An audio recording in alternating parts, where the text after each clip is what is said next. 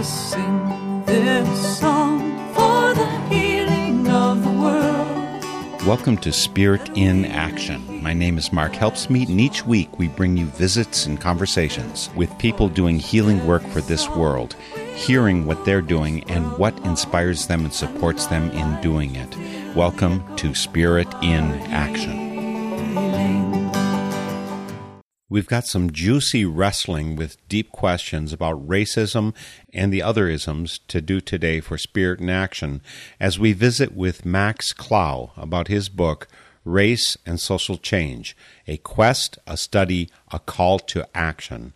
This book started about some 15 years ago as Max's thesis at Harvard as he was getting his doctorate of education in development and psychology.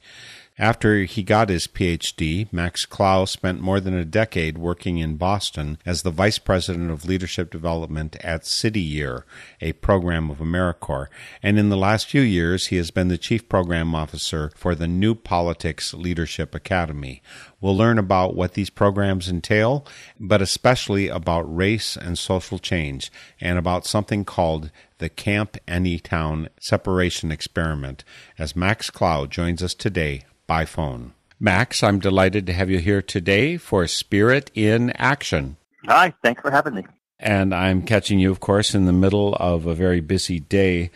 Your work right now is with the New Politics Leadership Academy, I think? Yes. Is that what keeps you busy day to day, every day? It is.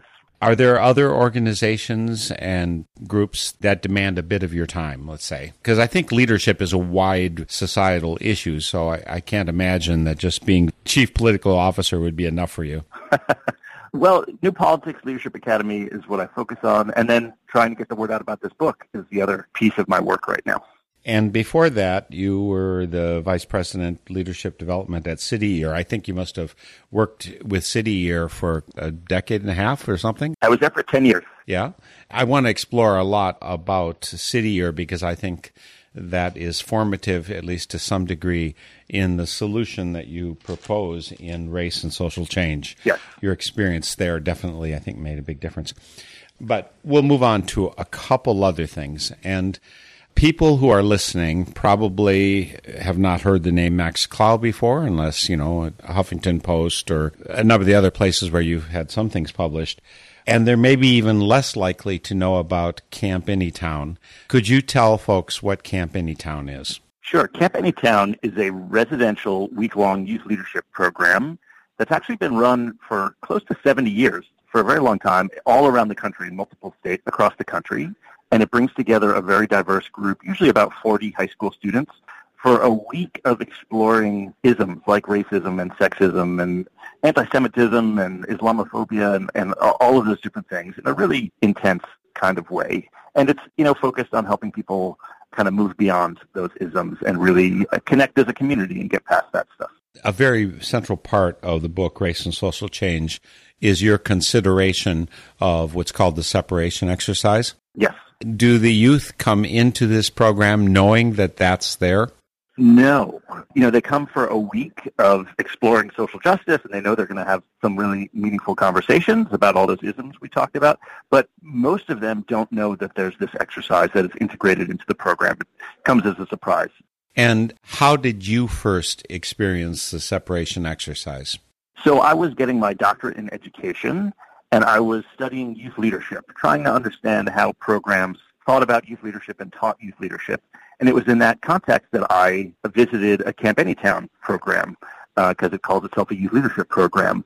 And I was just, trying to talk to the program people and the participants.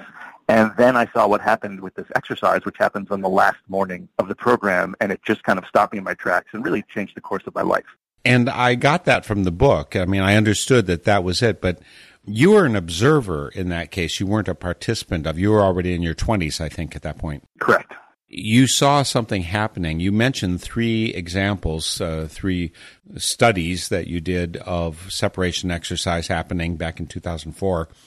The one that you saw happen in what year, and was it different qualitatively from the other 3 that you saw? So I believe it was 2002 when I first encountered this. And, if, for your listeners' sake, if I can just briefly explain what the exercise is and how it works. the participants gather in a circle before breakfast, as they have every day. But then on that morning, the program directors do something unusual. They separate them all into groups: whites, Asians, Jews, Latinos, LGBTQ, blacks, and they tell them very sternly, don't talk to members of other groups and don't make eye contact with members of other groups. And then they go into breakfast, and the white kids go first and get unlimited servings and a big table to sit at. And every group lower in the hierarchy gets less resources until the black kids are sitting on the floor with very little food to eat. And they call it the separation exercise, and it's very clearly an attempt to simulate a hierarchical, segregated, Jim Crow-style social system. But the educational purpose is to give participants a chance to practice challenging these systems. And what happened between breakfast and lunch that day were events that, in some really amazing ways, mirrored events in the real-world civil rights movement. And I just, watching that unfold, realized here was a chance to study the process of social change in a petri dish using, the tools of social science and rigor in ways that, I just can't imagine a better way to kind of systematically understand this. So, I had stumbled on it, and then I decided this has to be the focus of my dissertation, and that's when I chose to watch 3 more of them and use that as the focus. And I will say, as I talk about in the book, those exercises unfolded differently. Every one of them unfolded differently with some shared underlying themes. So there was both difference and commonality across these exercises. And as I've noted, this was long ago. I mean, this is 14, 15 years ago that you actually did this study. In 2005 is when you got your PhD. Mm-hmm. Why did you wait till now to put this out there? What is it about this moment in time that takes this thing that was clearly stunning to you back in 2002, 2004? Why wait this long? Where you just decided you'd actually share the riches with the world? Yeah, I appreciate the question. It was very challenging to do this work. It really involves staring directly at some very dark forces in the world and some very dark corners of human behavior. And, when I finished it, I just kind of felt like I needed to put it away. I couldn't continue to work on it right away. And I luckily landed this job at City Year that felt incredibly meaningful and got to work in this national service world and just kind of didn't think about it for 5 years. But then, the killing of Michael Brown happened, and there was this kind of steady stream of really terrible events in the news around race. And I just started to feel like, I think this is enough of a contribution that I need to get it out. And that was when I decided I have to go back and really do a major rewrite and make it work as a book. But I just felt like if it could do any good, I had to go back and get it out into the world. So that explains the long gap. I want to say something for our listeners about the writing that happens in Race and Social Change, and subtitle, A Quest, A Study, A Call to Action by Max Clow. The writing, clearly the source that you started from was your PhD thesis, right? Mm-hmm. Yet this is written for the public, and I've only encountered a couple cases. One of them is Betsy Leander Wright. When I interviewed her, she had what she had written as her thesis, and at that university, they say, don't write it for the academic world, write it for the world. Mm. And so there's a translation you have to make from just academic. So it's very clear to me that there's a combination in this writing that is scholastically of the level that is needed for, your PhD. But there's also what I would call a very clear spiritual. It's very heart-driven. And I don't know if that's really allowed in PhDs. Exactly. No, that's exactly why I rewrote it. Did you have to make sure it wasn't included? Was that hard back in 2005 to not include it? And how does it feel to actually write your heart as well as your mind? Oh, I love that you picked that up. Absolutely. The way I had to write this to get my degree and to get out of academia, I really felt like I had to shut down my heart. It had to be very much from the head and very kind of dry and intellectual in a way that was not my experience of doing this research and was really not the way I related to it. And so getting to go back and rewrite it was really a much more kind of authentic, this is what I really want to say about what I saw, what meaning we should make of it. So again, folks, Race and Social Change. You'll find a lot of material as you're reading this book, folks, and I do hope you pick it up and enrich your life and your worldview with it. There's a lot in this book that is tremendously valuable intellectual resources. I want to talk about a few of the studies that you mentioned, the Stanford Prison Experiment, the Blue Eyes, Brown Eyes teaching method that was used in schools. I want you to just briefly outline the three, or I guess maybe it's actually four, different kind of studies which are part of the background for how does our racism, our isms, how do they propagate in the world? Yeah, so I knew when I watched this separation exercise happening, I kind of recognized instantly that it extends a long tradition of classic social psychology exercises. And many of them are kind of so infamous that they're known beyond the boundaries of social science. So the first one that many people have heard of is the Milgram experiment, which was developed by a professor at Yale named Stanley Milgram, who was obsessed a little bit with the Holocaust and just wanted to understand how can kind of ordinary German citizens do violence to their fellow citizens.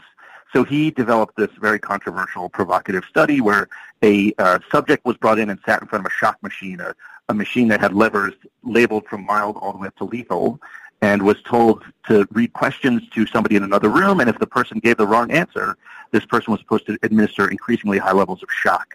And what the subject didn't know was that it was actually an actor. There were no shocks being administered. This was, but there was an actor who was pretending that these shocks were being administered. And the question was, if an authority figure was standing over this person and saying, you must continue, would they continue to give shocks even up to a lethal level? And everybody said, this is crazy, no more than 1% would go through with this. And in the end, 60% of participants went all the way up to the lethal level of, lever, thinking that they were administering a level of electrocution that would kill somebody because there was an authority figure standing over them saying you have to do this. And it was really a powerful example of the power of obedience in our lives, how much of a force that is. So that's the first one. And then there's another one called the Stanford Prison Experiment done at Stanford. In the 60s, they turned a basement of a Stanford administrative building into a simulated prison. And again, they took a group, I think it was about 22 students, all kind of well-adjusted, ordinary students, randomly divided them into groups of prisoners and guards, and then just kind of let this exercise run where the guards were overseeing the prisoners. They expected it, they had planned to let it go for 2 weeks. They had to stop it after 6 days because the guards had become so cruel and just, really being cruel to the prisoners. And the prisoners were clearly going under intense emotional distress. They just realized that they had to stop it. So it's another example of kind of the power of institutions to shape behavior in dark ways. And then there's the brown-eyed, blue-eyed experiment, which was run by she's now famous in the anti-racist education world. Her name is Jane Elliott.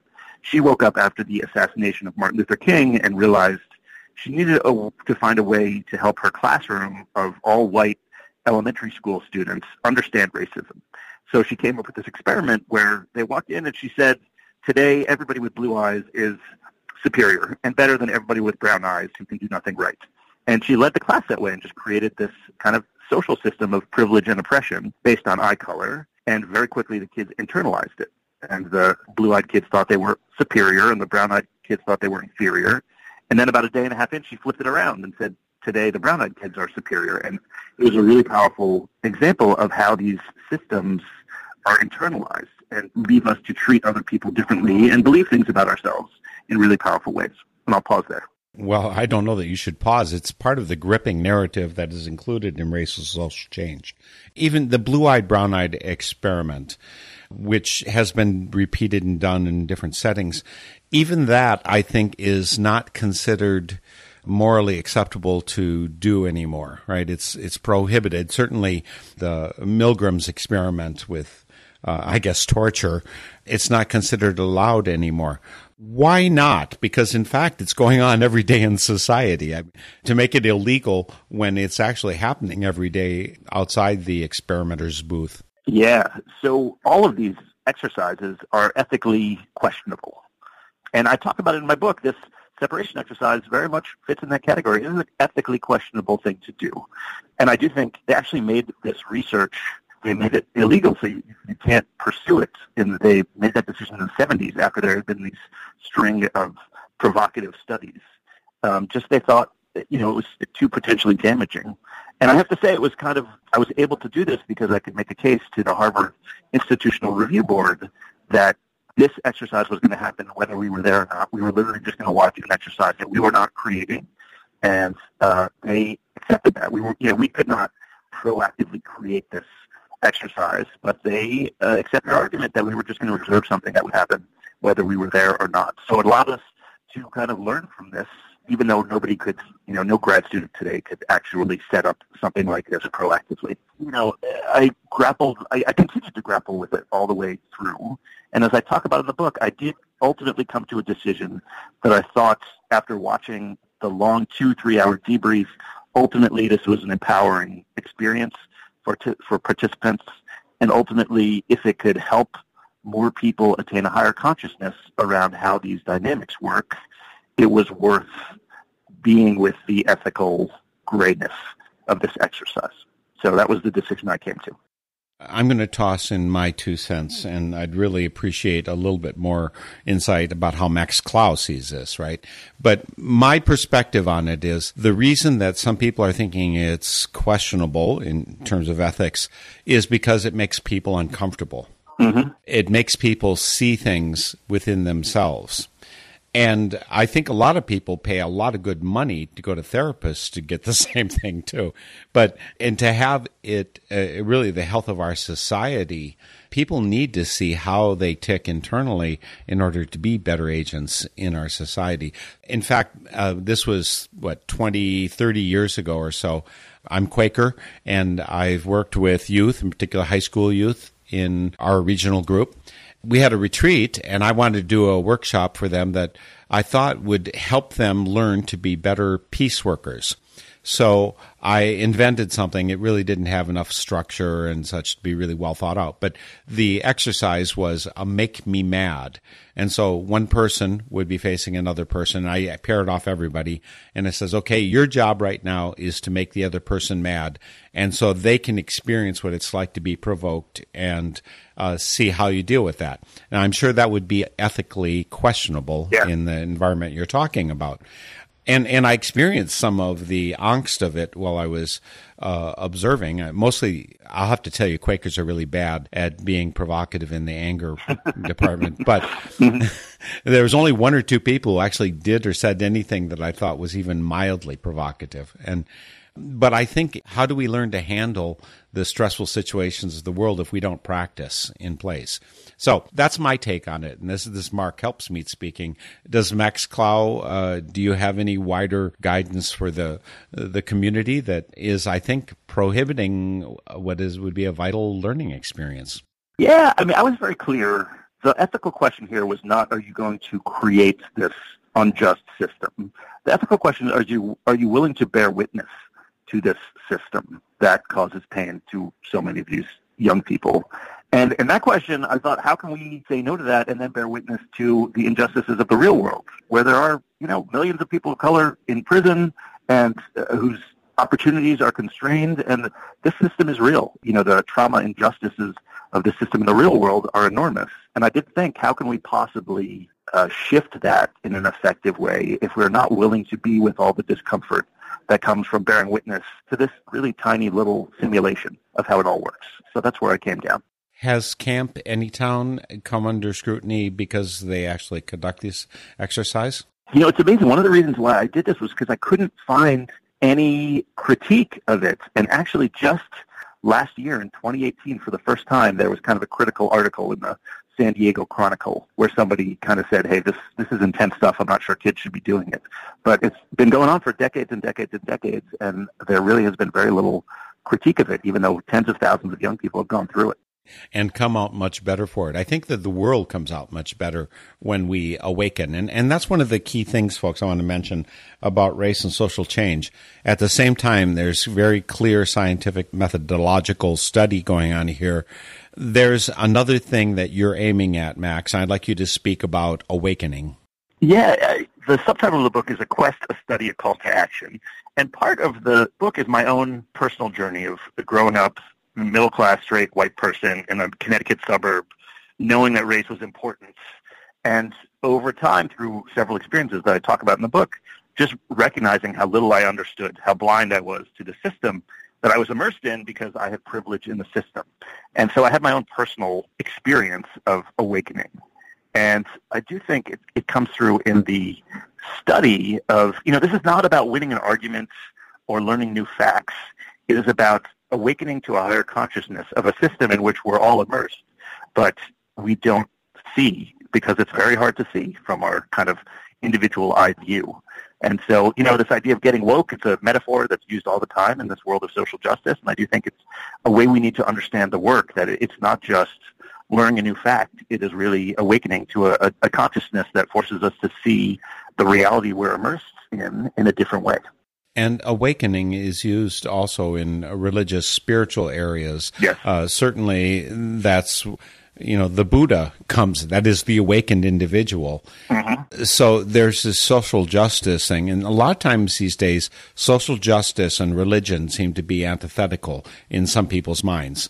Do you find them so? And does that make any sense to you? I come from the Jewish tradition where there's a lot of talk of social justice. And I do think one of the reasons why I felt motivated and committed to do this work was because of my own spiritual tradition that says we have to work on tikkun olam. We have to work on improving the world, and that's something that we have to do from our spiritual background and our history.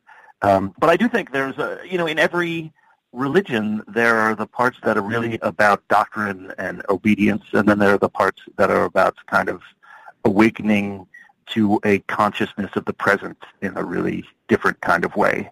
And so, I don't think some religions do this and others don't. I think in every religion there are these different strains that focus on kind of being in the world in different ways. Maybe it'd be a good time now, Max, to talk about how the separation exercise plays out. You talk in the book about 3 different instances of observing it, and leadership in the camp makes them play out differently, and the group of individuals is different. I mean, part of it's just the quantum options that are available in every heart and soul. Mm-hmm. They will play out differently, right? Clearly, exercise 3 is the one that most of us want to love, because that's the one where they come to what we social justice advocates would like to see in the world.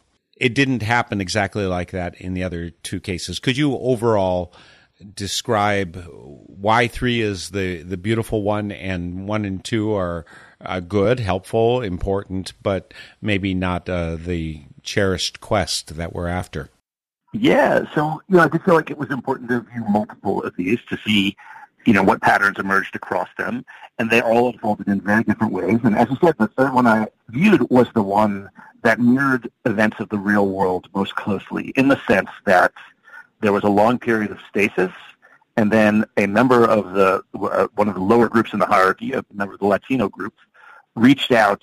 He'd been trying to do it a couple times, and on like the 4th or 5th try of reaching out across the boundaries to a different group, all of a sudden they decided to go along with him, and you got a tipping point, and everything changed really fast. And you got this emergence of a very clearly self-organized nonviolent protest movement where a bunch of these young people came together and they crafted a kind of 10-point value statement and then set out to create this nonviolent protest to invite more of their peers to join in this growing movement.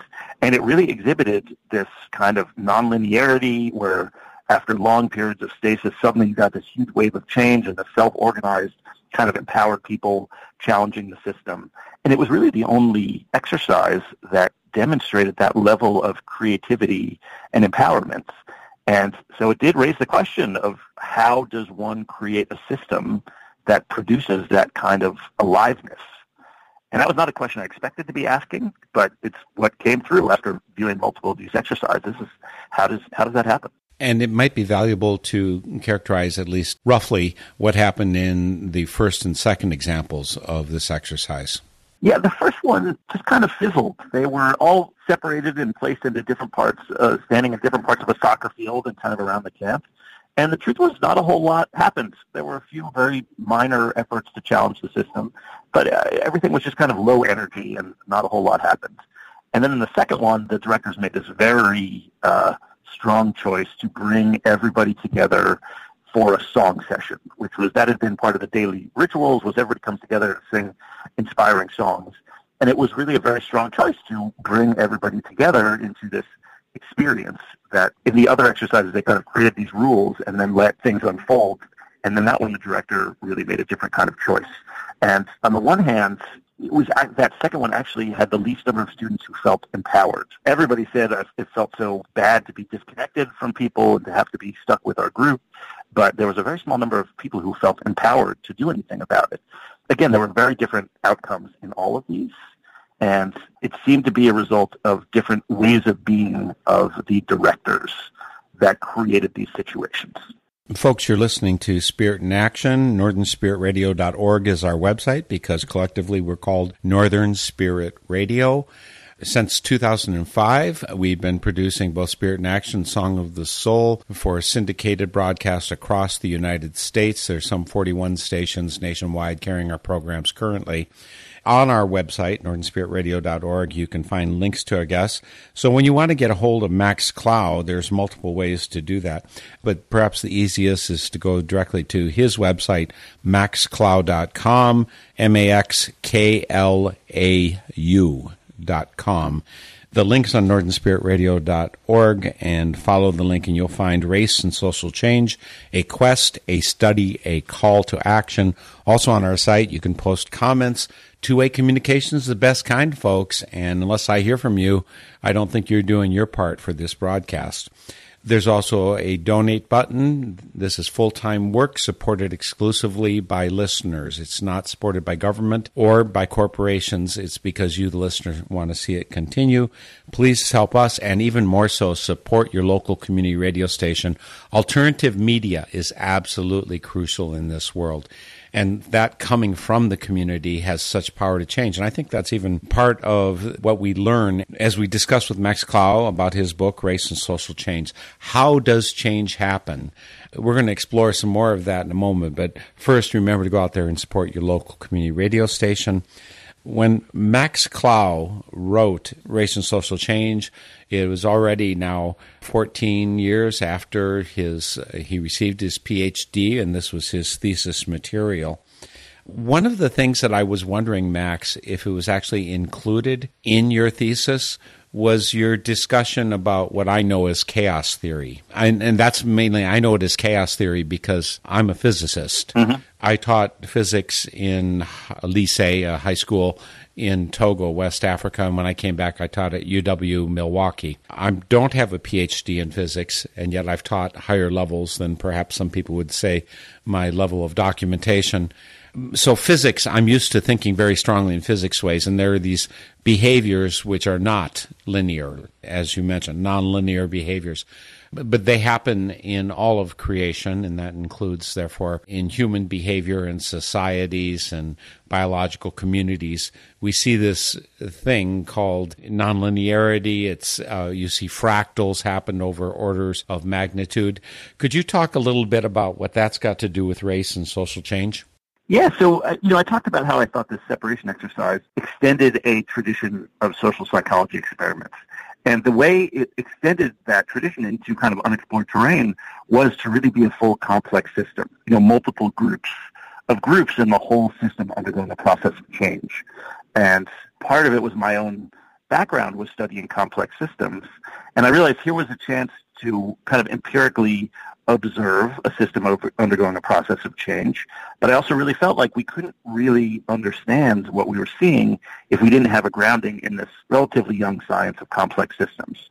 So a couple chapters of the book are dedicated to just here's what we know about systems, and we need to bring that lens to thinking about what happens when we watch the system undergo change. Now, I don't know if you'd agree with me. Maybe you wouldn't, or else I'm undercutting your thesis. I see watching the separation exercise happening 3 times as insufficient data to plot what actually happens. And folks, there's some 50 pages of appendices to this book where he lays out the specific data that they observed in the course of the 3 exercises. In order to see the full complexity of the situation, I don't think 3 cases is sufficient, but maybe that's all the time you had before you can get your PhD. Yeah, exactly. Right. I did have to graduate. I did have the rest of my life waiting. And, I do think there's interesting insights while also honoring that 3 is a limited number. And you're right. There's certainly, if we were able to do 10 or 20, I'm sure a lot more interesting stuff would also emerge. Again, I do work, at least part of my mind works from this physics computer background that I have. Mm-hmm. I've got actually kind of unusual education because I was a computer science physics major, I was a math major, and a speech communications major. Mm-hmm. And I'm actually a French minor. Wow. So my mind works in various ways. And I was very interested in your degree because I think it influences how you think. I was just surprised. The way it's described is you have a doctorate of education in human development and psychology, and this from Harvard Graduate School. So human development and psychology in education, is that a thing or is that your thing? I mean, are there other people with this same degree? Yeah, that's the name of the program, and it differentiates from administration, planning, and social policy, or the, kind of educational administration people. But yeah, that's the name of the program at the Ed School. So human development and psychology. What's the objective of the kind of people who are supposed to be produced out of this doctorate?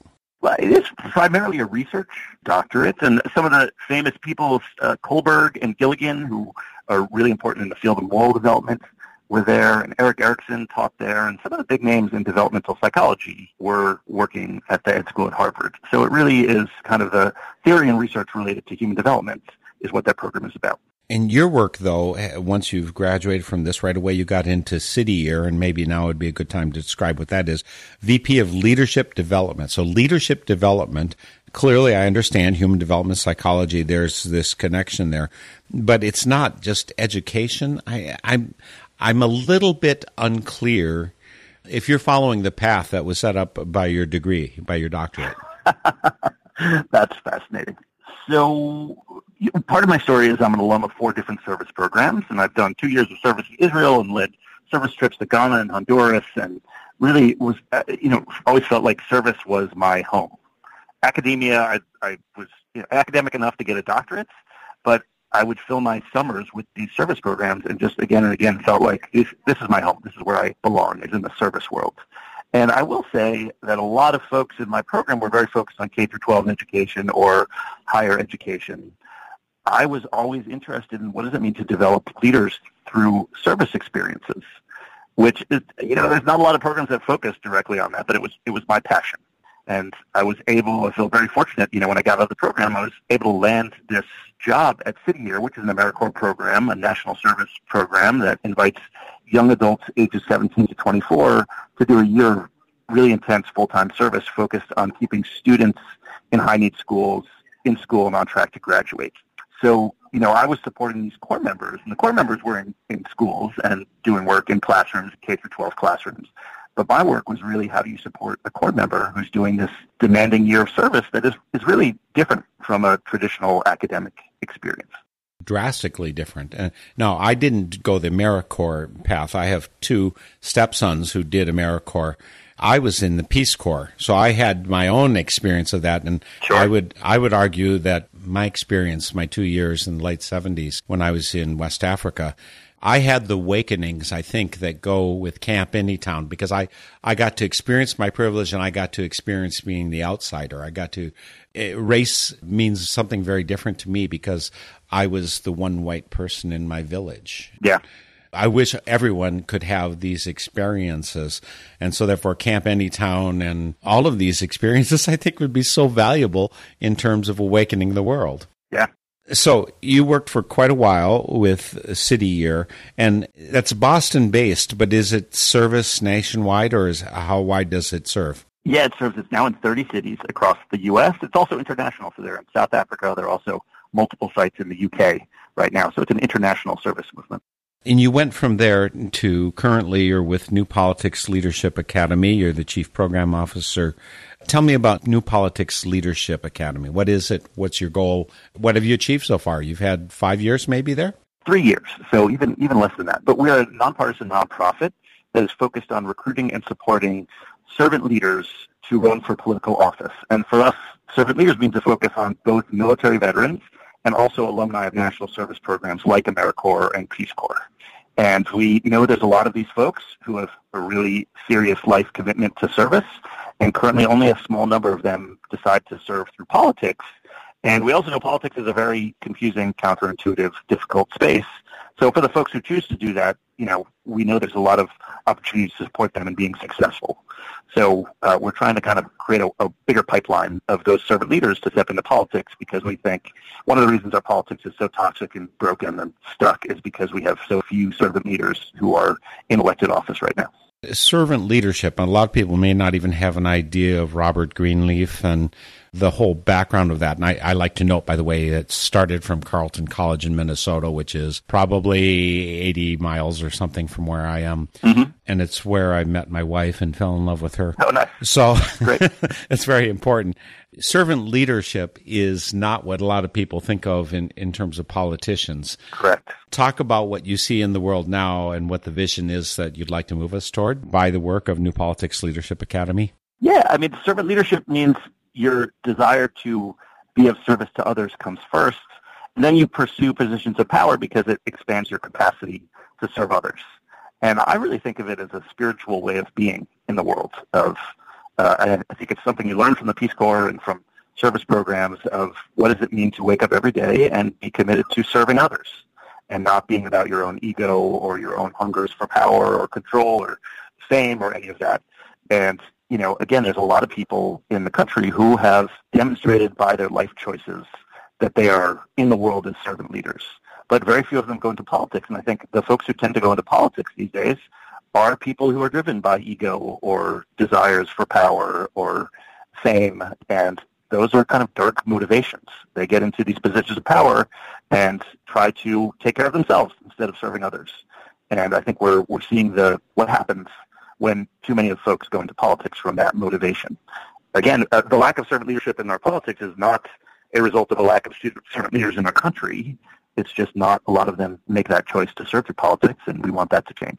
And of course, the big issue that you're trying to deal with in race and social change is the racism. But I don't know, do we have the proper word? You said all of the isms, racism, sexism, there's bigotry of all sorts. What's the umbrella word for that? That's fascinating. I mean, I do think it's ultimately a white supremacist system that kind of keeps white people at the top. And there's all these different isms that preserve that. But I do think there's that. But one thing I learned through systems is, there's not necessarily a small group of folks smoking cigars who are in charge of all this. It's kind of a moment in human consciousness. We come into the world at a moment in the evolution away from that and towards something that's really much more equal and just and interdependent and interconnected. And what does it mean to take responsibility for that system at the moment we are a part of it, even if we didn't create it and, we're not responsible for it in a traditional sense, we do get to choose how we relate to it and how we respond to it. And every generation makes that choice, and that's what dictates what world is left to the kids who come after us. Just one thing I want to note, Robert Greenleaf and, again, servant leadership, and you also talk about Parker Palmer in your book, and both of them I know pretty well because of their Quaker connection. Sure. And Quakers have this whole access to peace and social justice and a worldview. Mm-hmm. Jews, I think, very largely because of the experience of being oppressed, became so involved in civil rights work, certainly, and a lot of other peace and justice work in the world, the Tikkun Olam that you mentioned already. Mm-hmm. What I want to reach out for is something that probably your other interviewers haven't asked about, the big picture overview that leads one to see not only your individual moleculeness, but you're part of the complex composition of the world, where you fit in it. For me, that is a spiritual question. Yeah. I think even if you don't use God words, it doesn't matter. That big picture that values more than just myself here and now and my narrow self-interest. In the exercise, the third time through the separation exercise, I think you talk about the white males down watching a movie very comfortably and completely unaware of anybody else going through trauma. Correct. What have you seen in the world that best motivates people beyond their narrow self-identity? What certainly experiencing persecution can change a person's point of view. That probably is not ethically allowed either, to go out and persecute people just so that they get wiser. What have you seen actually working in the world that wakes people up? I've met a lot of people who love the world and care passionately about it and are pained by the realities they see. And that is enough to kind of fuel them to take a journey, to compel them to step out of their familiar, comfortable, ordinary lives, to understand this stuff more deeply and to engage with it and to make change. And I think there's a lot of people who look at the headlines right now and what's going on in the world, and it is deeply troubling in a way that makes them wonder what can they be doing differently? How can they step out of what is familiar and comfortable? I think for a lot of people, they really don't. There's a lot of just confusion. I just don't know. I don't know how to think about this. I don't know how to do things differently. I wish it was different, but I'm not quite sure what my path is to making a part of that. And I hope this book kind of awakens some folks to a higher consciousness in ways that help them see some pathways that might be meaningful for them. I'm very clear that my path is Judaism. I've become a huge fan of Joseph Campbell, the comparative mythologist, who studied myths from all different traditions and all across from the dawn of human history up till modern Hollywood blockbusters. And he has this idea that these traditions, properly understood, they become transparent to transcendence. So they point beyond themselves to kind of universal truths that are bigger than the particular idiosyncratic, kind of things they seem to be about. And I just find that super helpful. We all have our traditions. Some of us come from religion. Some of us have no religions, but do think deeply about what does it mean to be in the world. And to think that all of those things can kind of become transparent and we can see through them to a universal journey that we each have to undertake, I think is a really powerful idea. Joseph Campbell's big idea was this hero's journey, where he said this is this story that's been told by all these different cultures across all of time. And it's most basic. Somebody leaves behind their familiar, ordinary, comfortable world. They face a series of tests and challenges that transform them. And at the end of that, they get gifts that they use to be of service to others. One of the amazing things about this separation exercise was it kind of posits this existential condition of mankind, where we all come into the world in this part of this vast system that is, transcends all of us. And we come into a particular place in it where we're surrounded with people roughly like us, and we have our kind of comfortable place in that system. And the moment you step out of that, you encounter the injustices of the system, and you face some serious discomfort and some real challenges that you have to confront. And in confronting those challenges, you learn things and you kind of discover resources in the self that you might not have known you have. And I just found like thinking of ourselves as immersed in these systems suddenly makes that hero's journey like basically inevitable. It's the only path to a higher consciousness, is to take exactly that journey that Joseph Campbell illuminated so clearly. I want to put out a thesis, Max, that may be wrong, but it's my point of view.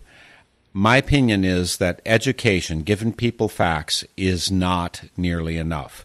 The awakening does not happen from facts. I think you speak about this pretty clearly in the book. About that. That's my sure. experience. Yes. Yeah, that awakening. You could even be doing mostly good work with, let's say, perhaps insufficient knowledge for the next step that society needs to take. That education alone, and there's so many people who say, all we need is the facts, all we need is education. Anything more will just be putting in people's prejudices or their ignorance or their feelings. I feel pretty strongly about this, obviously. Are you and I on the same page? Or Absolutely. It's one of the reasons why I've focused my life on service experiences and not kind of traditional K-12 education.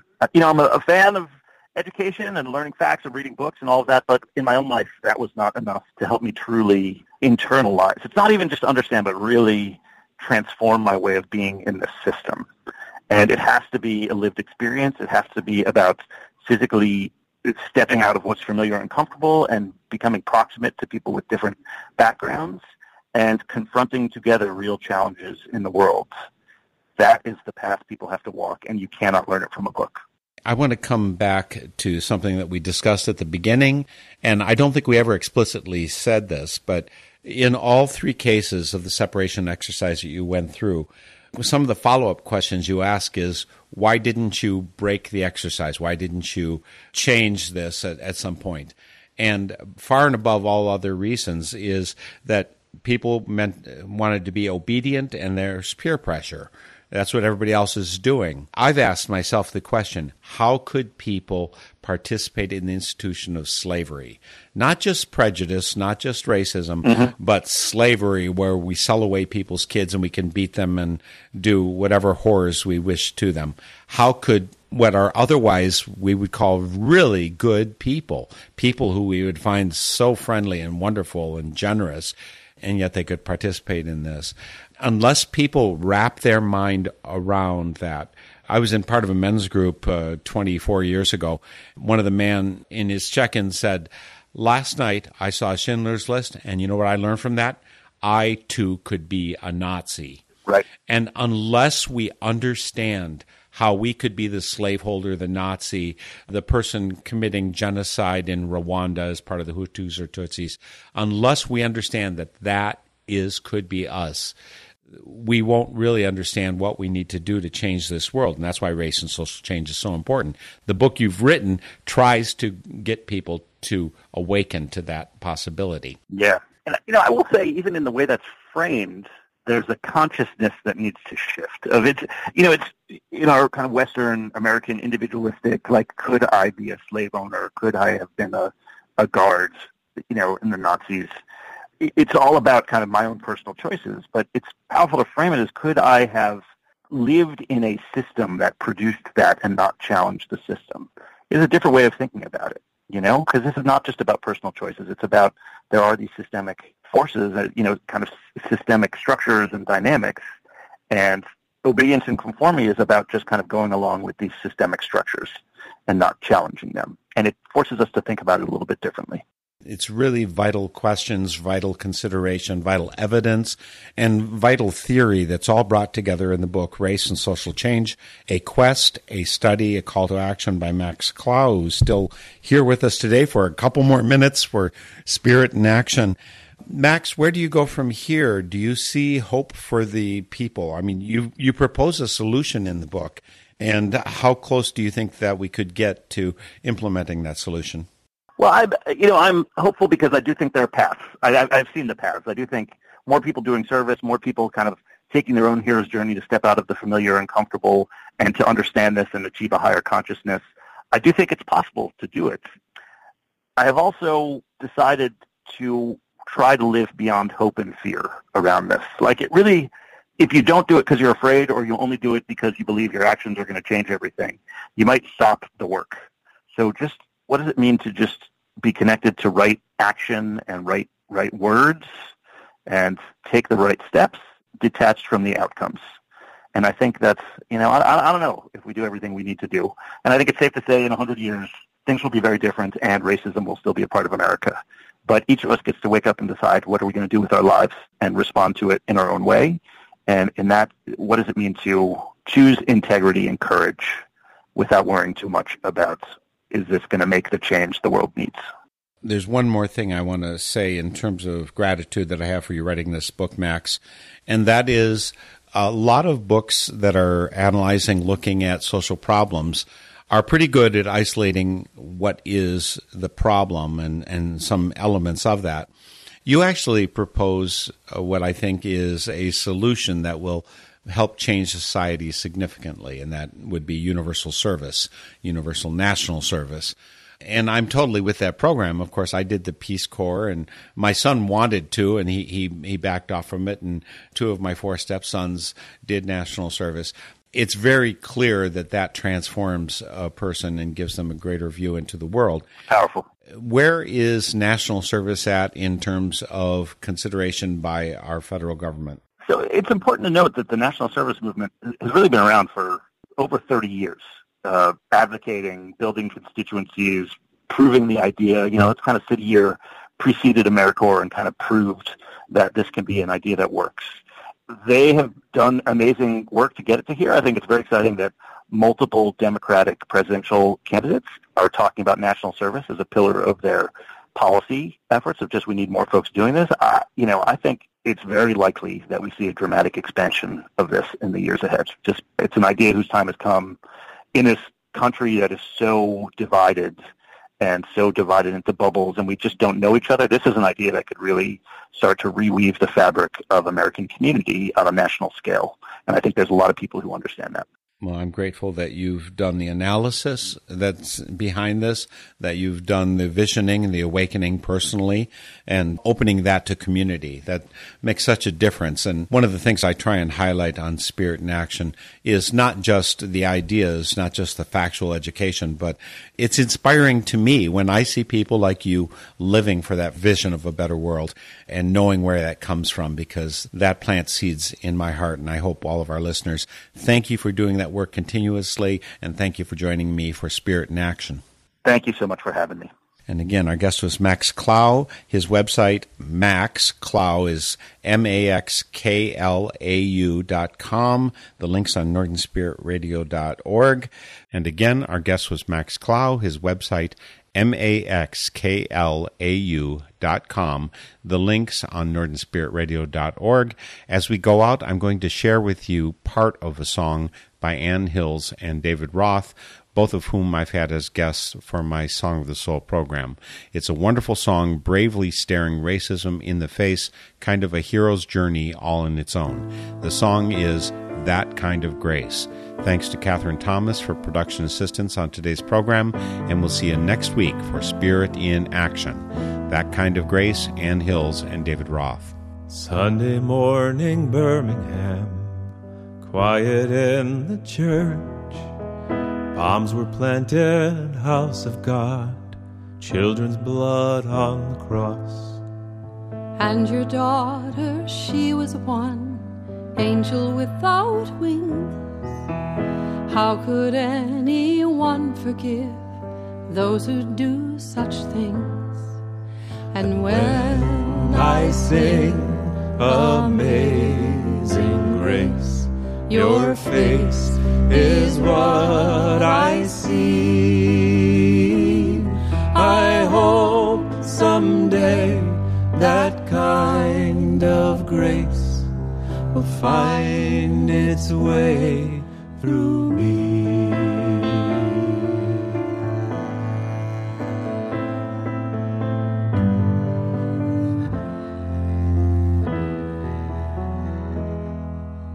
Friday evening in Mobile, Klansmen killing time. Saw young Michael walking by, he would do just fine. Quiet student, mother's best, pleading for his life. They strung him up to make their point sharper than a knife. Beulah May, his mother stood, people all around, in the courtroom listening as the truth was found. From her mouth no curses fell, no profanity. I would do to others what I'd have them do to me. And when I sing Amazing Grace, her face is what I see. I hope someday that kind of grace will find its way through me.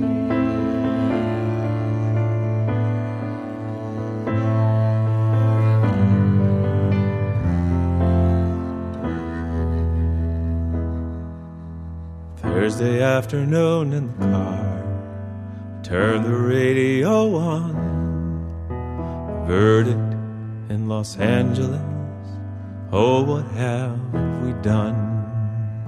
Images of violence, yellow, black, and white. 53 dead, millions lost. Who can win this fight? Then on the screen a face of tears, trembling through and through.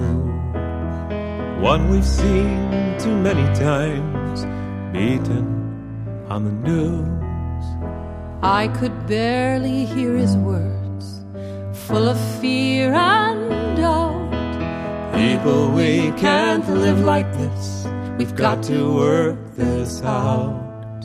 And when I sing Amazing Grace, that face is The theme music for this program is Turning of the World, performed by Sarah Thompson. Check out all things Spirit in Action on northernspiritradio.org. Guests, links, stations, and a place for your feedback, suggestions, and support. Thanks for listening. I'm Mark Helpsmeet, and I hope you find deep roots to support you to grow steadily toward the light. This is Spirit in Action. With every voice, with every song,